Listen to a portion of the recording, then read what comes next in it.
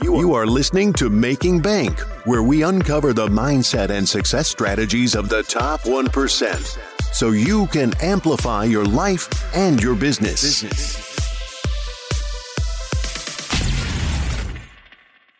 Welcome to Making Bank. I am Josh Felber, where we uncover the mindsets and the success strategies of the top 1%, so you can amplify your life and your business today. Super excited and honored for today's guest. He's calling in all the way over from Bangkok. So this is an early morning or a late day for him, one of the two.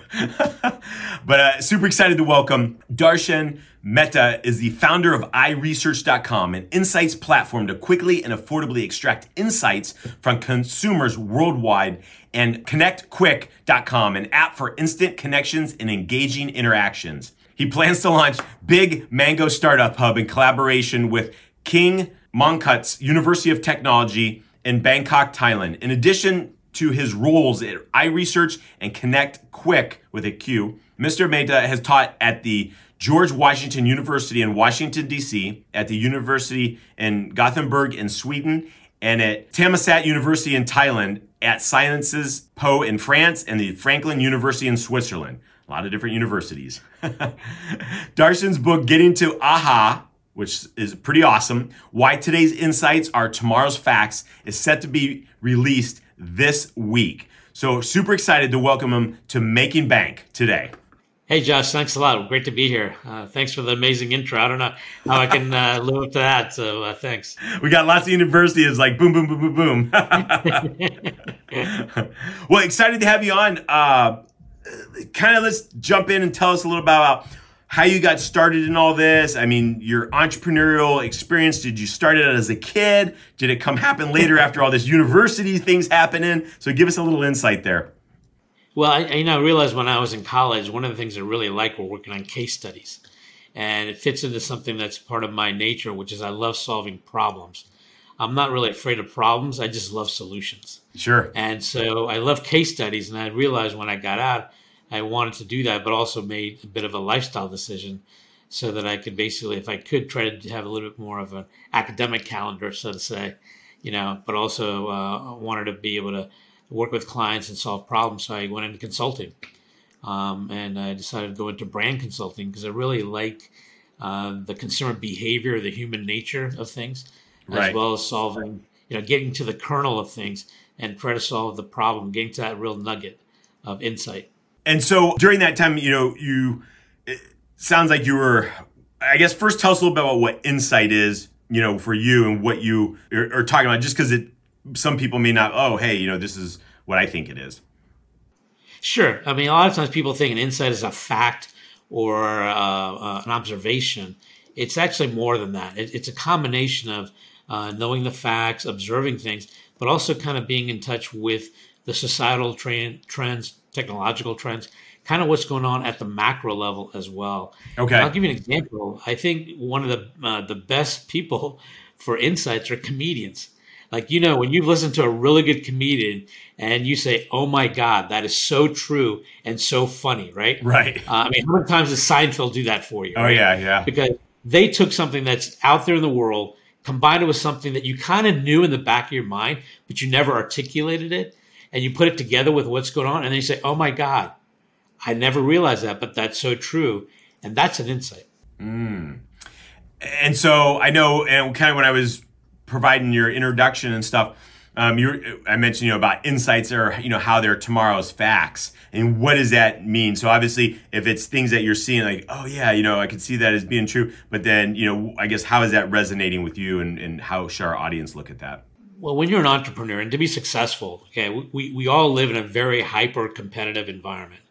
You're no longer competing with the person down the street. You're competing with someone maybe down the street, across the state, across the country, and in many cases now even across the world. Right. And so what you're looking for is differentiators. How do you differentiate? How do you make yourself stand out? And the way to do that is to gain these insights so that you know that, hey, there's a better way I think I can address my customers' needs or desires. And that's what you're looking for, is that differentiator. And the way to do that is get these insights. And when you get these insights, you're actually getting a leg up on your competitors. You're getting a head start. And if you think about many things that we take around, we look around our world, didn't exist at one point. Someone came up with it. They had an insight saying this, then they created this. And all of a sudden, now we accept it as fact, right? For example, let's just take computers, for example. When they first came out, everyone had those dot matrix printers, right? Oh, yeah. I mean, there wasn't these fancy fonts, calligraphy, and all that stuff. But along comes the Mac with Steve Jobs, and he'd actually taken a class in calligraphy in college and liked it.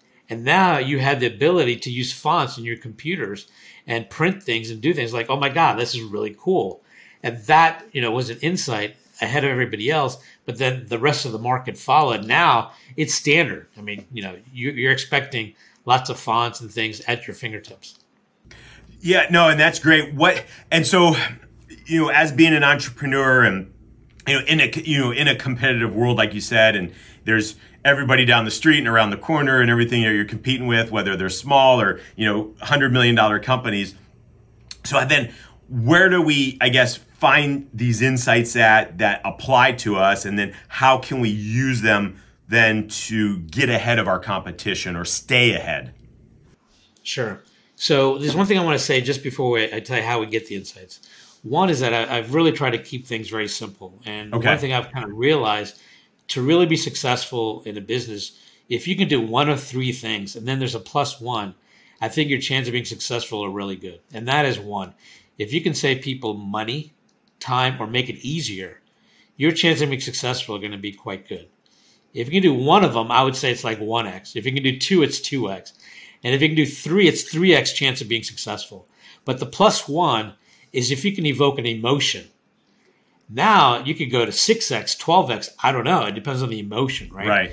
Because not only we are competing with people, but consumers have so many choices. Sure. And now we are, I think, no longer just buying products. We're buying experiences. And if you can find a product that not only helps you save money, time, or make it easier, but it can make have an emotion like, oh my God, that's really cool, or that's really going to help me a lot. Now you're talking about a whole different X factor. And the way to get to these insights is what you want to do is find those things to make it easier, make it better, faster, but also find a way to connect with the consumer to evoke an emotional response to your product or service. And so from a digital standpoint, so obviously, somebody's visiting a website or researching information and, finding, let's just say they're on a website looking around, what kind of things, because we do a lot of split testing and things like that for our natural products company and things like that. What kind of things should we look to incorporate or do?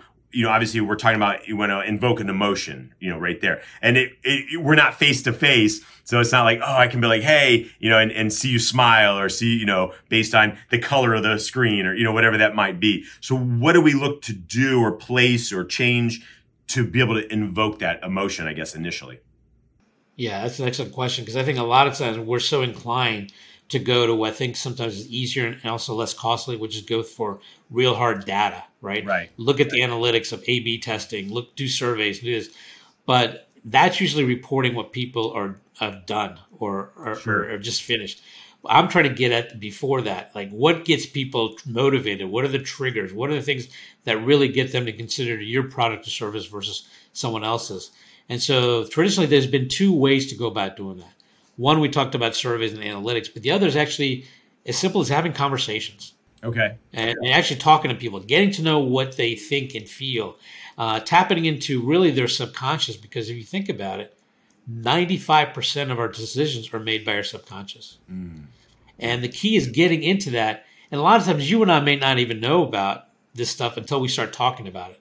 So if we had, let's say, 5 or 10 people talking about a subject, kind of like going to a cocktail party, right? You go there and there's a group of people. All of a sudden, you're talking about a topic and everybody's into it. They can all identify with it. And you're building off of each other. You're like, oh, that's really interesting, Josh, what you said there. I never thought of that. But let me tell you what I experienced. And so if you get to that level, you're getting deeper and deeper.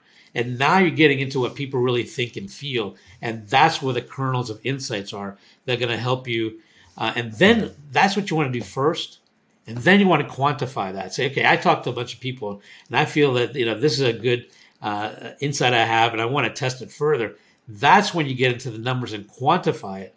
So then you can say, I'm pretty confident that a X percent of the population is going to be positive or whatever it is you're seeking to, this particular insight that you have. I got you. Okay. And so tell me about then, so for in the past, what we've done, with our company is we've done research. We've used big data companies to analyze, our top buyers, who our best customers are, and understand who they are, what they do, where they shop, what kind of buying, what kind of things that they look to buy and things like that, to understand then how we can look to attract more of those customers, to us. So taking that aspect and then combining it with what you're talking about, the details maybe that we know certain things that they enjoy doing, or the certain things that they look for that makes them happy, and understanding based on some of that data overall with what you're doing with your data and your insights and everything. How does that mesh or merge to now create a better overall experience, simplification, when they're on your website, looking at things and then checking out? That's a natural thing to do. As a company grows, they have a successful product and thing, it's going in the right direction. So you say, how can we replicate more and more of this? And that's perfectly fine. That makes sense. But at some point, you also have to look at what's going to be around the corner that could replace what I'm doing. Right. What's going to change, right? Let me give you an example. Coca-Cola, years ago, right? They're constantly doing taste testing with other sodas, right? And they come up with one that people absolutely love taste-wise, and blind taste test. I mean, number after number, they just loved it. And so that's when they introduced New Coke, right? Right. And they got rid of the old Coke. But what they didn't do in their testing was to find out the emotional connection people had with the old Coke. And it ended up being a huge revolt, basically. And now if you think about it, New Coke doesn't exist. Right. And the thing is, the numbers were there supporting the new formula. It tasted better and so it even beat their competitors. But the problem is they didn't test the one thing is, how would you feel if we got rid of your Coke? And it's like, are you kidding me? You're going to get rid of something I grew up with and right. All my life? That's an emotional connection, right? And that's something you need to understand, the depth and value of some of these emotions that people do. And I'll give you another example as well. That opportunities exist for in shavers for men for shaving. Sure. Now, I see you're not big on shaving, but right here. But just did yesterday. So, but the innovation was add another blade. So we got the 5 blades. What do you do after that, right? But what happened with each of these innovations? They became more and more expensive, these cartridges. Mm-hmm. So as a result, when you went to go buy them, you had to go to the clerk to go unlock the cabinet to buy it. And that took away from the entire experience, right? And it was time consuming. It was just a pain.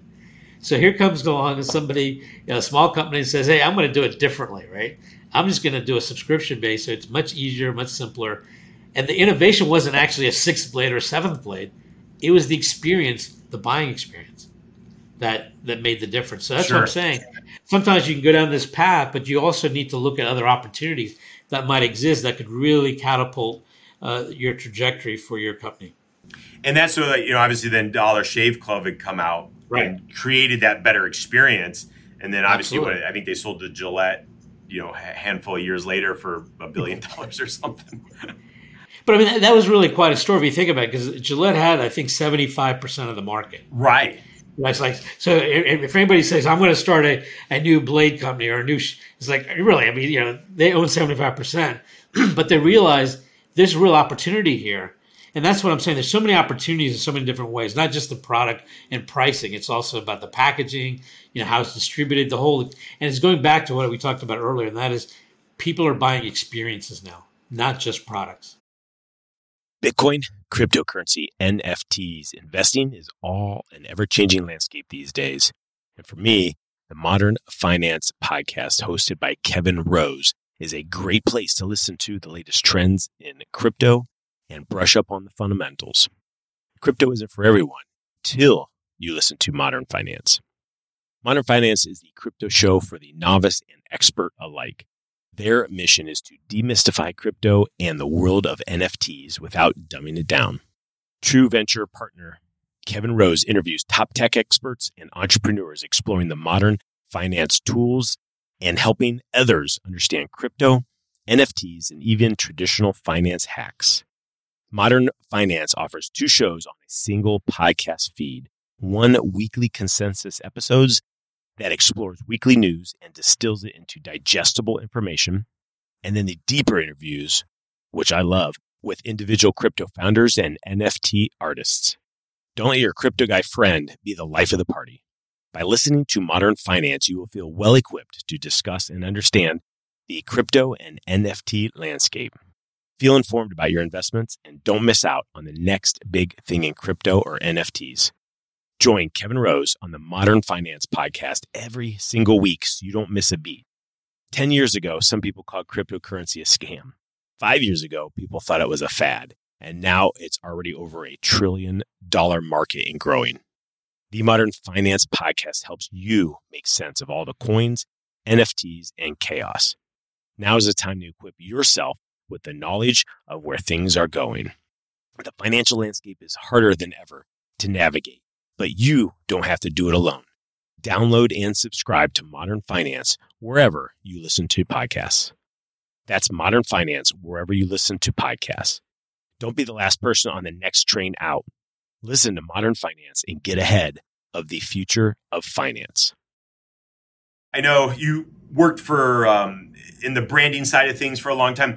What are some of the steps brands can take then to access and leverage the knowledge, from their audiences, whether they're external or internal and stuff? So what's happened in the past is really successful big companies have been using this method for years. I mean, Procter & Gamble has been doing it for years, and they build world-class brands all throughout. And that is basically doing qualitative or focus group research. Okay. But the challenge has been in the past, has been too expensive and a bit challenging. So I'm looking with the platform that I've released, iResearch.com, is to allow it so that smaller to medium-sized companies can actually take advantage of this methodology and do it on their own at scale. They can do it on demand, anytime, anywhere, in any language. So I'm trying to do the things we talked about. I'm trying to help you save time, money, make it easier so you tap into those emotions. And so tell me, our brand, we're in the health space. We're a large natural oral care company. How can we use then that iResearch to do some of that, what you're talking about? Sure. So let's say there might be some opportunities you're thinking about that are existing out there. You're not really sure. So I would, tell you to get a group of your customers together and have them join a session. And you can actually talk about some of these ideas and concepts. You can actually even test some of the messaging, right? The ads, and test the messaging. Say, hey, is this something that resonates with you? How would you react? How would you feel? And those are the things you're going to start uncovering opportunities that might exist out there that you hadn't really thought about or known about prior to those discussions. Sure. And then with iResearch, what you guys do you guys go find the people outside of our customers? Do you say, okay, hey, I need your customer list? And then do you guys kind of handle and execute on all that? Or I guess, how can it free up my time so I'm not sitting there, the one making the phone calls and jumping on the platform right. and running the discussions and all that? Well, there's many ways you can recruit now. There's companies that actually will find the people for you and get you recruited and take you to a screening service, which you want to do anyways. You want to screen people to make sure they're the right fit, right? So let's say we were going to do a series of groups on shavers, right? We want to make sure we're talking to people that really are regular shavers and so on. And so you want to screen for that and maybe find out if there's any dissatisfaction with the current experience or whatever. And then once you screen for that, you actually invite them to the group. And there's so many ways to recruit now. Like I said, there's companies that would do it from social media, your social channels, and so on. So there's lots of ways to do that. And in fact, I would advocate at some point, if you're going to do this on a regular basis, actually build up a database of people that are willing to participate on a regular basis to do this kind of feedback sessions with you. Because if you think about it, one way or another, you're going to hear from your customers, right? Right. Even if you don't solicit feedback, they're going to put comments and reviews on your stuff anyways. Sure. And so that's one of a great ways you can recruit these people to actually work with you on a regular basis to give you feedback. So once you do that, then you actually have an online session where people can log in from anywhere and actually have a discussion. And it's actually chat-based, and I'll tell you why. I've done the video and I've done the audio and all that. Only one of us can talk at a time right now, right? Otherwise, your listeners aren't going to be happy, and we're not going to be understanding each other. But with a chat-based, you can pose a question to 10 or 15 people, and they all respond immediately with their initial thoughts, but then they see what other people say, and you end up doing a nice deep dive, and you'll find that you actually can glean a lot of people's personalities and things through that as well. And just think about it now. During the day, how much of your communication is text-based? Sure. Yeah. I mean, it's a lot, right? A lot higher percentage now than it used to be when we had the old flip phones, right? Exactly. And you can still glean what people are thinking and feeling, their personalities through the text and text-based. So, things have changed. And so the two things I found very unique when it's text-based and chat-based is that, one, you get everyone to respond without interrupting. So you're actually getting much more information from more people at the same time. But the other I found is an interesting thing that occurs is people tend to think a little bit extra before they put their thoughts into writing. Now, We don't require they be perfect, grammatically or spelling, as long as we can understand you. But I just found that little extra step of thinking and articulating, you actually end up with some more insightful thoughts and comments as a result. Interesting. No, that's great. What I know you've had over 20, 25 plus years in branding and marketing and everything. What are maybe like the top 3 things that brands or companies that are trying to build their brand should do, but they're not doing? Well, I think one, they need to understand exactly who they're going to be and set their North Star, right? For example, do you want to be the best in your state or do you want to be the best in the world, right? They're two different trajectories. Sure. Both are achievable. Not that they're not. But I think once you recognize, I would probably go for, hey, why not even higher? Because even if you miss that high bar, right, at least you'll be best in the state. That's right. Right? But not only that, you'll know how far you're missing and know what to do to get to the next level. And I think, sometimes I think you should push yourself to be even a higher level in terms of a brand, and then find ways to get there by doing a variety of different ways to get at insights and to get closer to the customer and, really get honed in on that product market fit so you can really satisfy your audience. No, that's great. We got a little bit of time left. Tell me a little bit about, so obviously your book's dropping this week here, and it's, getting to that aha. So kind of give us a little insights of what you've packed in this book, how it's going to help me as an entrepreneur or a CMO, and then we'll get to where we can find it here in a few minutes. I think what you like about the book, because I think I know you like this in general, is there's a lot of examples, right? There's lots of examples you can relate to and understand as to what's been happening with companies that were really at the top of their game, but some of them are no longer around. For Right. example, Kodak, right? I mean, Kodak, were they in the business to sell film or were they in the business to sell memories? Right? Sure. They were actually in the business to sell memories. Yeah. But what happened to them is they actually knew about digital cameras and stuff that was coming around, but they thought that was going to take away their existing business and cannibalize themselves, right? And it's true, but in the end, they still got, basically eliminated by a competitor and trends and changes in technology. So one of the things I advocate in the book is actually you should learn to become your best competitor, because you can't really control the competition, but you can control what you do, and you can control the level of innovation you do for your products and services to continue to stay on top of what's changing with the consumer, technology and everything. No, that's great. And then where's the best place people can grab a copy of your book? Sure. It's going to be it's on Amazon, so you can go there, getting to AHA, but you're also welcome to come to iResearch.com. Or if you want, you can just email me directly at dm@iresearch.com. Okay, awesome. And we have the links right down here, guys. So, go check it out. It's got some amazing content. It's going to help you and then make you kind of think a little different to how you're attracting your customers, how you're working with them in creating those, whether they're online experiences or figuring out exactly what your customers are looking for as well.